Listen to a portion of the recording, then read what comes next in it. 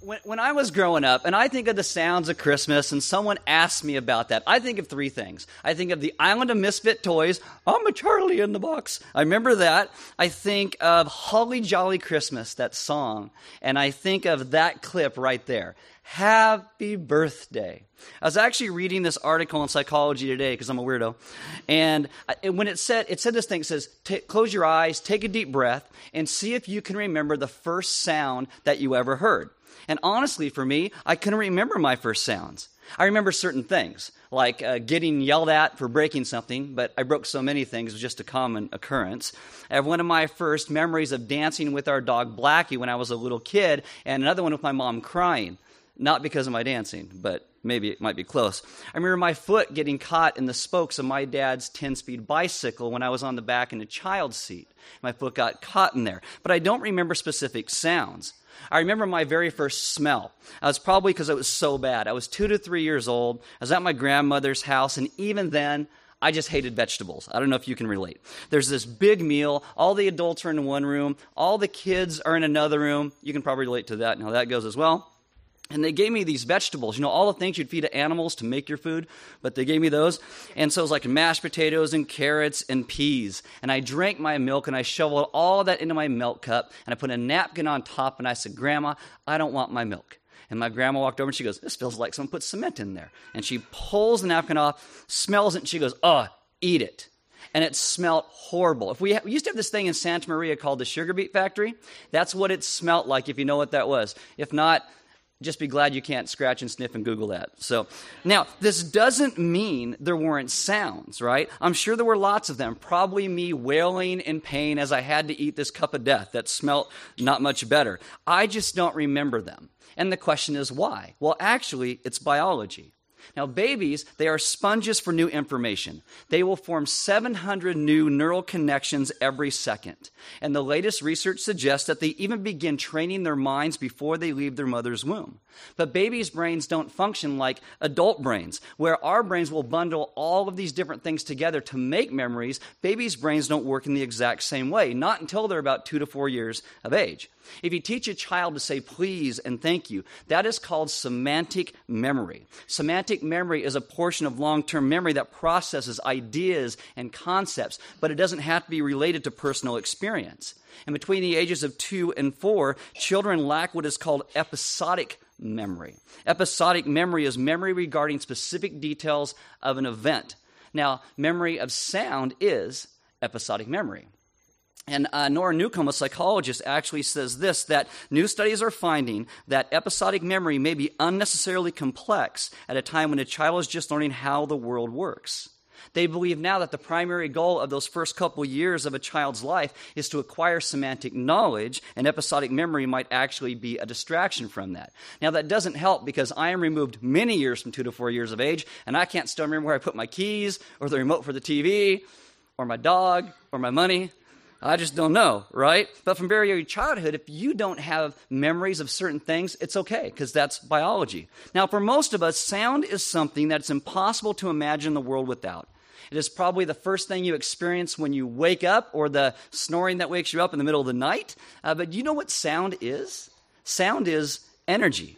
It's the sound of energy that things produce when they vibrate, when they move back and forth very quickly. Like Austin bangs a drum, or Michelle strums a guitar. You make certain things vibrate at high speed. Air moves and carries that energy out, so eventually the air inside of your ears is also vibrating. And there's a physical aspect of sound, which is that vibrating and energy that goes out, but there's also a psychological process that happens inside of your brain when it hears these different vibrations and interprets those into noises, speech, and hopefully music.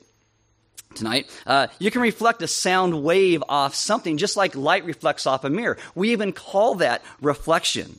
And sound waves will then lose energy as they travel. This is why you can only hear things so far, and why sound travels less on windy days. And if you want to have a very private conversation, go outside on a windy day and do it there, because it dissipates the energy. All sound waves must travel through a medium to be heard, like water, air, gas, if you're a musician, spring reverb, things like that. And you make those atoms or molecules shake back and forth. Sound waves essentially are the same, but they are a bit different. If you take a violin and a piano, they can make the same waves with the same amplitude and frequency, but why do they sound so different? Well, any instrument, including a human voice for that matter, produces a whole mixture of different waves at the same time. And so every instrument produces this unique patterns of fundamental frequency and harmonics. We call this timbre. This is why when you can watch American Idol and two people can sing the same song, and one you're like, that sounds great, and one you're like, send that one home. That's because they have different waves that go through that. All these waves add together to give a unique shape to sound waves produced by different instruments.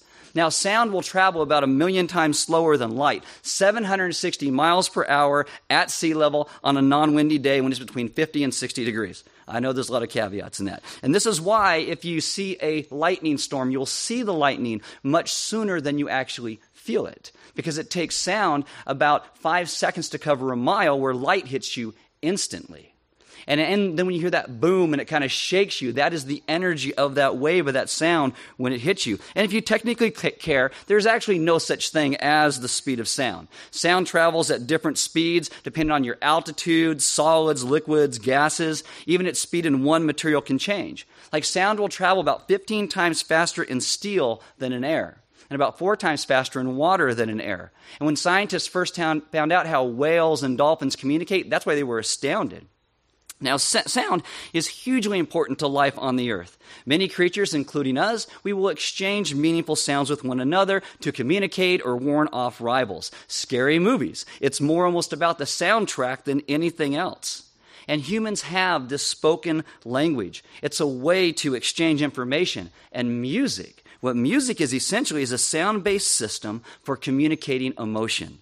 We also use high-frequency sounds known as ultrasounds. And with ultrasounds, we can clean your teeth or look at the development of a baby in a mother's womb. We have even taught computers to listen to the energy that we produce and interpret that in voice recognition software.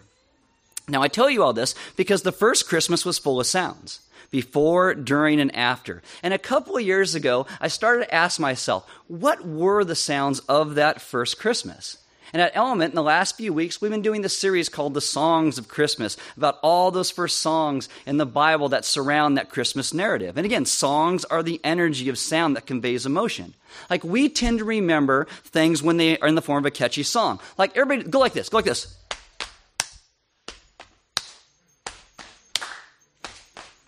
We will.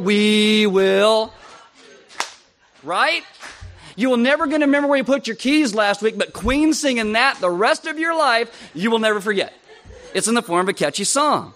And so what we did is we looked at this song on the lips of Jesus' mother, Mary. Today we actually call this song the Magnificat. And it centers on what God did in his kindness by giving her the baby Jesus and what he would be. And she sings these words of praise even though she looks like a knocked up teenage girl to everybody else. And when she says, oh, it's God's baby, everybody's like, yeah, I'm sure it is. But she sings this beautiful song of blessing and faithfulness even though her life didn't look that blessed. We talked about this guy named Zechariah, who is the father of John the Baptizer. And whether or not you agree with Zechariah's parenting skills of raising his kids on bugs and sugar, he has one of the most amazing songs as well that focuses on the goodness of God and his promises. We talked about the angels out in the fields singing to the shepherds, watching their flocks by night. Shepherds were the underbelly of that society. No one invited shepherds over to their house. You'd be afraid a shepherd would steal all your goodies and run off.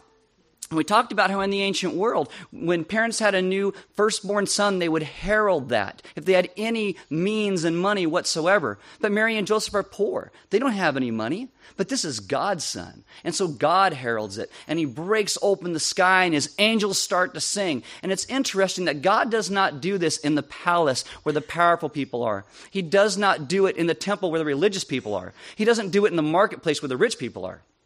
Where does he do it? To these lost and broken people. That's where he heralds it. And it's an amazing thing how God constantly does this. He doesn't do it in like downtown New York City. He does it in a place like Skid Row, a place where if you wanted to herald something, you most certainly wouldn't do it there. And then last week we looked at these words of promise sung by God's prophets centuries before the birth of Jesus, promising who Jesus would be and what he would do to save us from running away from God.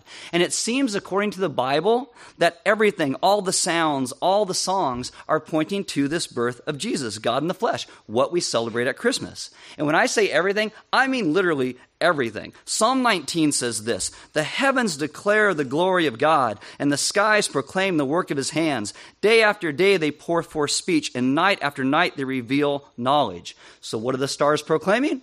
Apparently the glory of God. Well, what is that? Hebrews 1:3. "And he," that's Jesus, "is the radiance of his glory and the exact representation of his nature, and upholds all things by the word of his power." So apparently stars make sounds. They're pouring out speech, but we can't hear them because sound doesn't travel in a vacuum. But we have technology today, and we can now look at stars, and we can look at the waves that they produce and hear what they sound like. Like this right here, this is the sound of Polaris. Like the Sea-Doo, this is Polaris.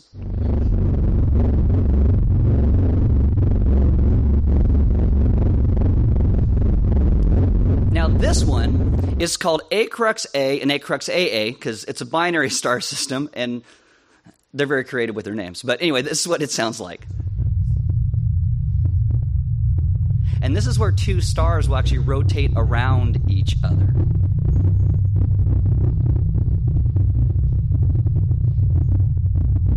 Now this next one is called Beetlejuice, like the movie. Beetlejuice, Beetlejuice, Beetlejuice. This is what it sounds like.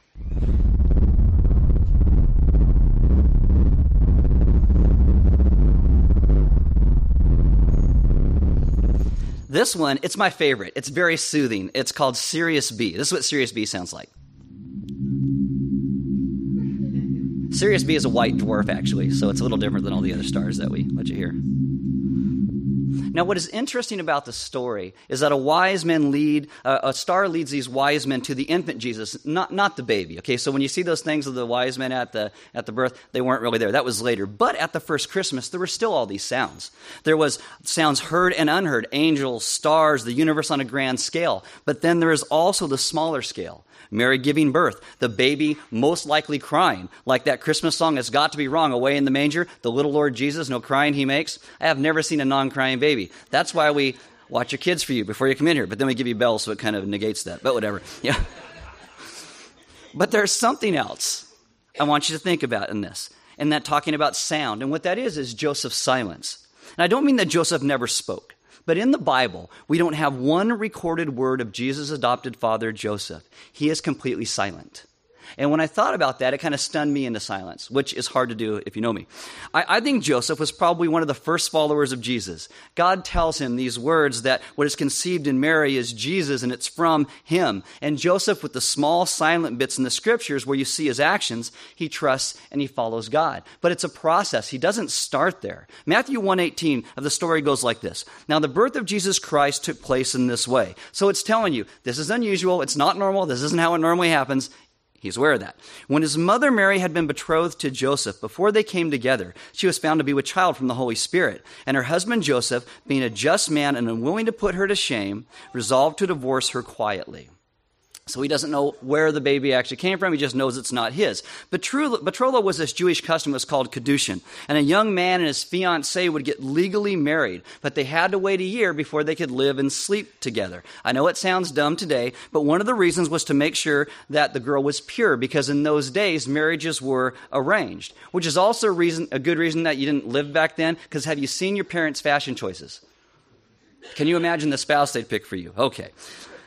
A year of waiting was required to make sure that the woman wasn't pre-pregnated, or however you want to say it, right? After a year, it was clear. Then you could live and you could sleep together. But in every other way, during that betrothal, you were married. And in order to get unmarried, you actually had to get an official divorce. And during that betrothal period, Mary shows up pre-pregnated. Now, can you imagine the sound of those words to Mary's family, to Joseph's family, or how humiliating that is for Joseph himself? The girl you just married but haven't been allowed to sleep with is pregnant. And what's her excuse? God did it. And does Joseph respond with, "Oh, right, God got you pregnant. Did he also give you a rainbow unicorn that poops ice cream cones too?" Right?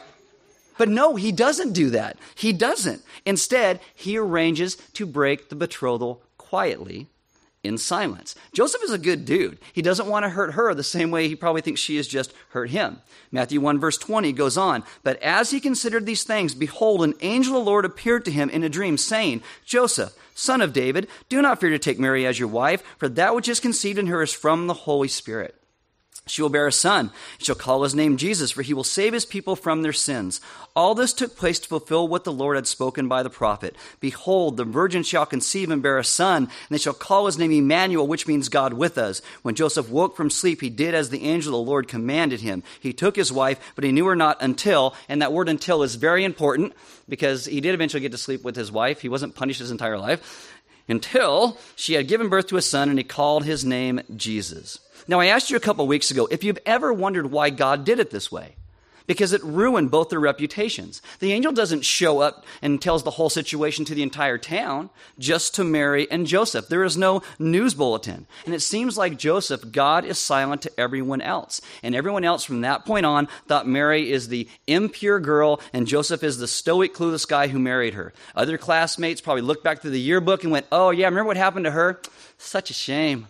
Many people probably thought that because Joseph married her, he was saying, "Yeah, the baby's actually mine." This pregnancy ruined both of their reputations in the community. Mary didn't get the storybook wedding she probably always dreamed about, with her dad walking her down the aisle and all her friends and family present. And Joseph walks through all of this in the Bible with the sound of silence, without a single word written in his voice.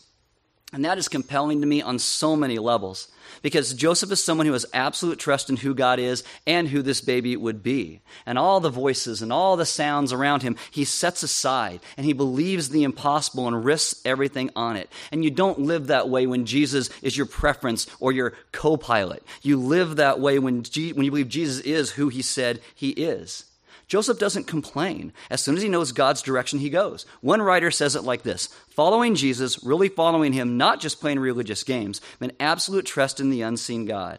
We have all this talk today about how God chose Mary and how great it was. I think God chose Joseph too, because almost no one would have been able to endure what he did for the sake of the good news of the coming person of Jesus.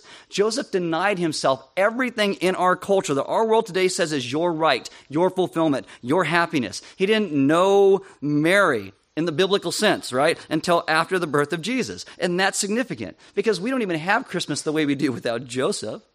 Christmas is more than just about the presents. I mean, the presents are nice, but in reality, it's that if we're going to follow Jesus, it means we do things his way. Even at times, it means denying ourselves some things we might otherwise have. And that goes to Christmas. And it brings a willingness to embrace those around us who we may not want to embrace. Where we love people we may not want to love, and forgive and offer hope to those who maybe aren't your best friend in the world. Again, do you realize how much Jesus' birth complicated Joseph's life? Messed up his relationship with his family, his friends, his job. Eventually, they have to move to another city, because truly following Jesus is rarely convenient. And this isn't to guilt you in any way, maybe a little, I don't know. But we have lots of little kids around Element. If you've ever been around, you're going to trip over one at some point, and you have to apologize to a parent and all that. But a lot of parents don't volunteer in our children's ministry because it's inconvenient. Right? Believe me, we get it. We understand. But can you imagine talking to Mary and Joseph one day in heaven and being like, "Yeah, my church had the audacity to ask me to serve like once a month. Ugh." And Joseph would be like, "Oh yeah, I hear you. I had to raise God's child. Wasn't even mine. Eventually I had to flee my country and my town because of him. But tell me your story, because it sounds hard." I asked the staff, "Is that too much for Christmas Eve?" And they said, "No, do it." All right. So Joseph is a guy who lives in the hard places because he trusted God and his promises. Now, I'm not trying to bring you a bummer of a Christmas Eve message, okay? So let's perk up a bit, because this is where the rubber meets the road, or the sound meets the wave, so to speak. Where does Joseph get all of this silent strength from? Because you don't see in the Bible Joseph have this big moment of surrender, all emotional. What Joseph gets to see is the same thing we all get to see, and that's the faithful promises of God. What the angel says is, "Behold, the virgin shall conceive and bear a son, and they shall call his name Emmanuel," which means God with us. Behold, it's a very strong sound in Greek. It's like, hey, look at this. Look at this. That's what it's supposed to be, because when you see this, you're going to have the strength to do what God is asking you to do. So what does he tell Joseph to look at? God's kept promises. Matthew 1:23 is a quote from a prophecy given in Isaiah 7:14. It was originally given to this guy named King Ahaz in Judah 700 years before Jesus was born. The Syrian army, it is coming in, it's getting ready to attack, and this kingdom looks like it's going to be destroyed. And word comes to the prophet Isaiah that God is not going to allow his kingdom to be destroyed because God made a promise to Abraham. So Isaiah shows up and tells Ahaz that God is going to give him a sign. A sign. And Ahaz is like, well, I don't want a sign. If God gives me a sign, I'm going to have to listen and do what he says. And so I don't want a sign. Isaiah says, well, you don't get to make the rules. Here's your sign. It's kind of funny, right? So behold, the virgin shall conceive and bear a son, and they shall call his name Emmanuel, which means God with us. This is God's going to accomplish his purposes whether you want him to or not.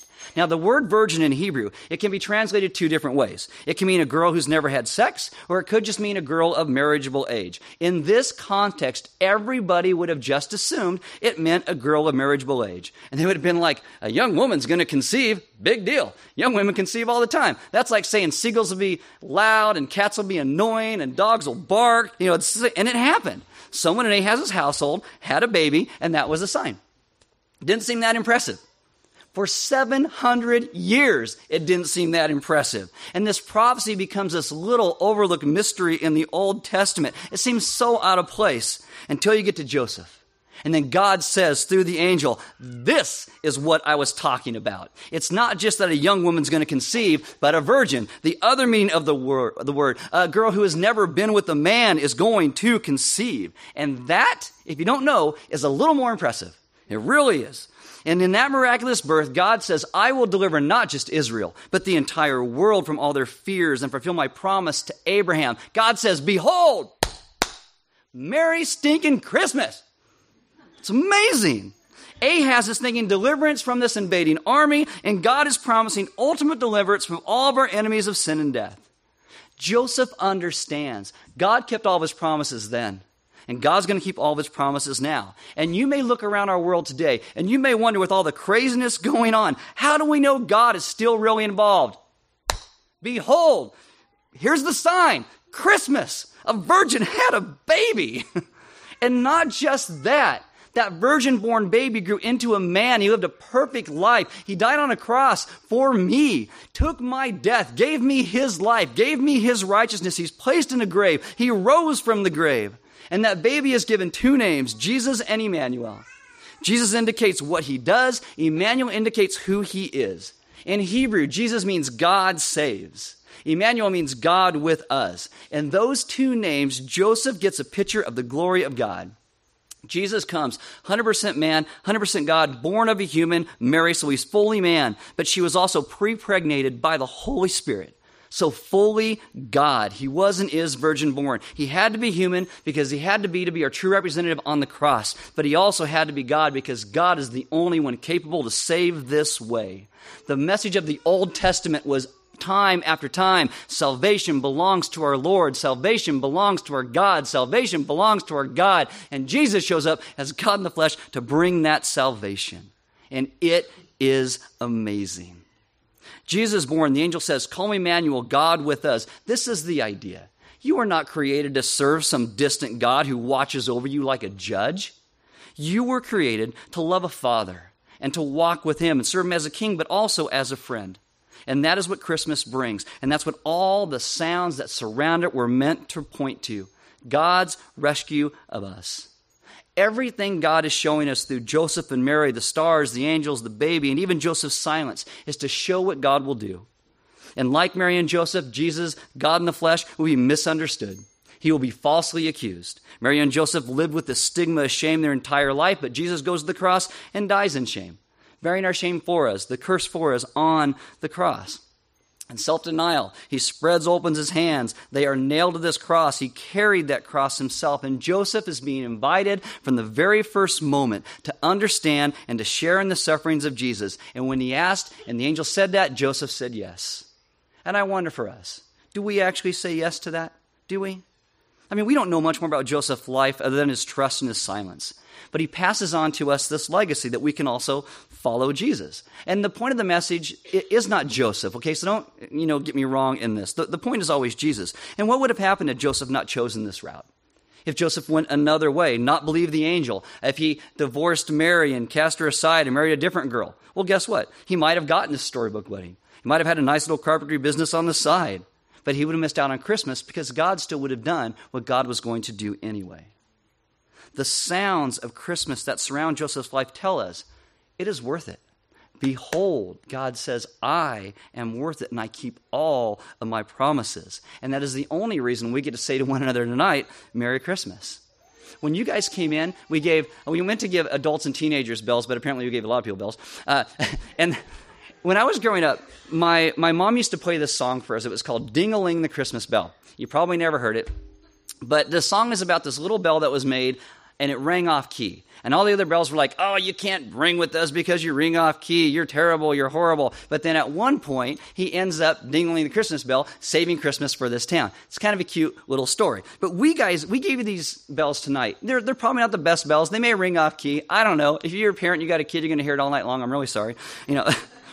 But when that bell rings and that sound goes out, I want you to think about the songs and the angels and the stars and the baby and the shepherds. But eventually, it will be a godsend when that thing goes silent, and you'll put it down. And when it fades to silence, remember Joseph and his trust in who God is and God's provision, that God keeps his promises. And just like God rang Mike Harmon's bell all those years ago, that God would come and also ring our bell. Tonight, I'm going to invite you, if you'd like to take communion. Communion is where we remember what Christ did for us. All of these promises come to fruition. So I invite you to break the cracker like Christ's body is broken for us. You dip it in the wine or the grape juice. It reminds us of his blood that was shed for you and me, so that we are a people who get to come in and experience God's gracious life again. You don't have to take it. It's a response if you would like to. It is there. Guys, I would just love to say to you, Merry Christmas, because God is good. Let's pray. Father, tonight, we ask that you would take and have us remember and understand your graciousness given to us, all of your kept promises, all the ways that you have called us and brought us to yourself. Father, so often we think that we as a people can figure out our lives and get everything put together, and then it just seems to fall apart because the center of our lives are not ourselves. It's not Joseph. It's not Mary. It's you. And what you did and what you promised to come and rescue and save us is what you did. So tonight and tomorrow, and hopefully this entire year, have us remember what the beauty of the sounds of Christmas is all about. It is about worship and adoration of who you are and your goodness. Amen.